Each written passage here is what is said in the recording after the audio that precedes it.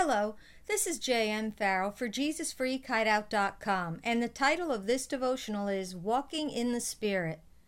Galatians 5:16 says, "But I say walk and live habitually in the Holy Spirit, responsive to and controlled and guided by the Spirit. Then you will certainly not gratify the cravings and desires of the flesh, of human nature without God." The Lord has used this verse to help me gain the victory over some of my most persistent bad habits. I confess it and meditate on it on a daily basis because it reminds me of powerful biblical truths that can lead to true freedom in Christ. It tells me what walking in the Spirit is and also what it is not. Let's take a closer look at this verse so that we can gain some life-changing insights from it. Responsive. The Apostle Paul says that living the Spirit-filled life requires our being responsive to God's Spirit.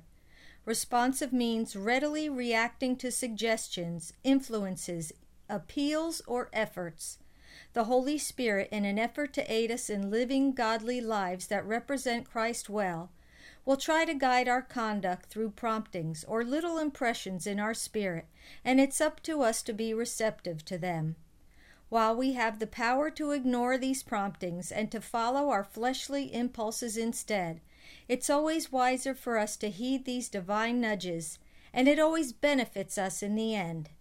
Suppose you are in the grocery store and you spy a delectable and fattening dessert. If you pause a moment, it's likely you will sense the Holy Spirit saying, "Stop, pass it by. This is not my best for you." As you readily obey the warning and keep walking past the temptation, your flesh may complain, but your spirit and God's Spirit will rejoice. The more responsive you are to the Holy Spirit and the less responsive you are to your flesh, the more freedom you will gain, even in those areas in which you had accepted defeat in the past. Controlled.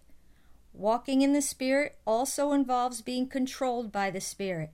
That means we let God be God in every area of our lives. We submit to His lordship and His leadership. We give Him the right to tell us what to do, and we don't keep Him out of anything that concerns us. Living the Spirit-filled life is living a surrendered life. In every situation, we don't ask ourselves what we want to do. We find out what the Lord's will is, and we make the decision to obey Him. Paul wrote, "Find out what pleases the Lord." Ephesians 5:10. Studying Scripture will arm us with the knowledge we need to recognize and follow God's will in conjunction with the power and the promptings of His Spirit. Colossians 1:13 says, "The Father has delivered and drawn us to Himself out of the control and the dominion of darkness and has transferred us into the kingdom of the Son of His love." Christ's sacrifice on the cross freed us from Satan's power and forever broke his control over us. The devil can tempt, accuse, and deceive us, but only if we allow him to. In every situation, we can resist Satan's efforts to influence us, and we can yield to the control and direction of God's Spirit. Guided. When Jesus referred to Himself as the Good Shepherd and described His relationship with His followers, He said, "He walks ahead of them, and they follow Him because they know His voice." John 10:4. Through the Holy Spirit who dwells in us, the Savior instructs us and shows us how to choose the best in every situation we face. His is the voice Isaiah speaks of when he says, "And if you leave God's paths and go astray, you will hear a voice behind you say, 'No, this is the way, walk here.'" How do we sharpen our spiritual ears so that we can hear the Lord's voice clearly? We saturate ourselves in Scripture by reading it and meditating on it regularly. If we're unsure if it's the voice of God speaking to us, we can go to the Bible and see what His Word says about the subject, because the Word and the Spirit always agree. If we're wondering if a certain relationship is God's will for us, we can consult the Scriptures and find out if it meets the Lord's criteria for relationships that are suitable for a follower of Christ. God has equipped you with His Spirit so you can conquer every fleshly desire and habit that is hindering you from becoming all that God created you to be?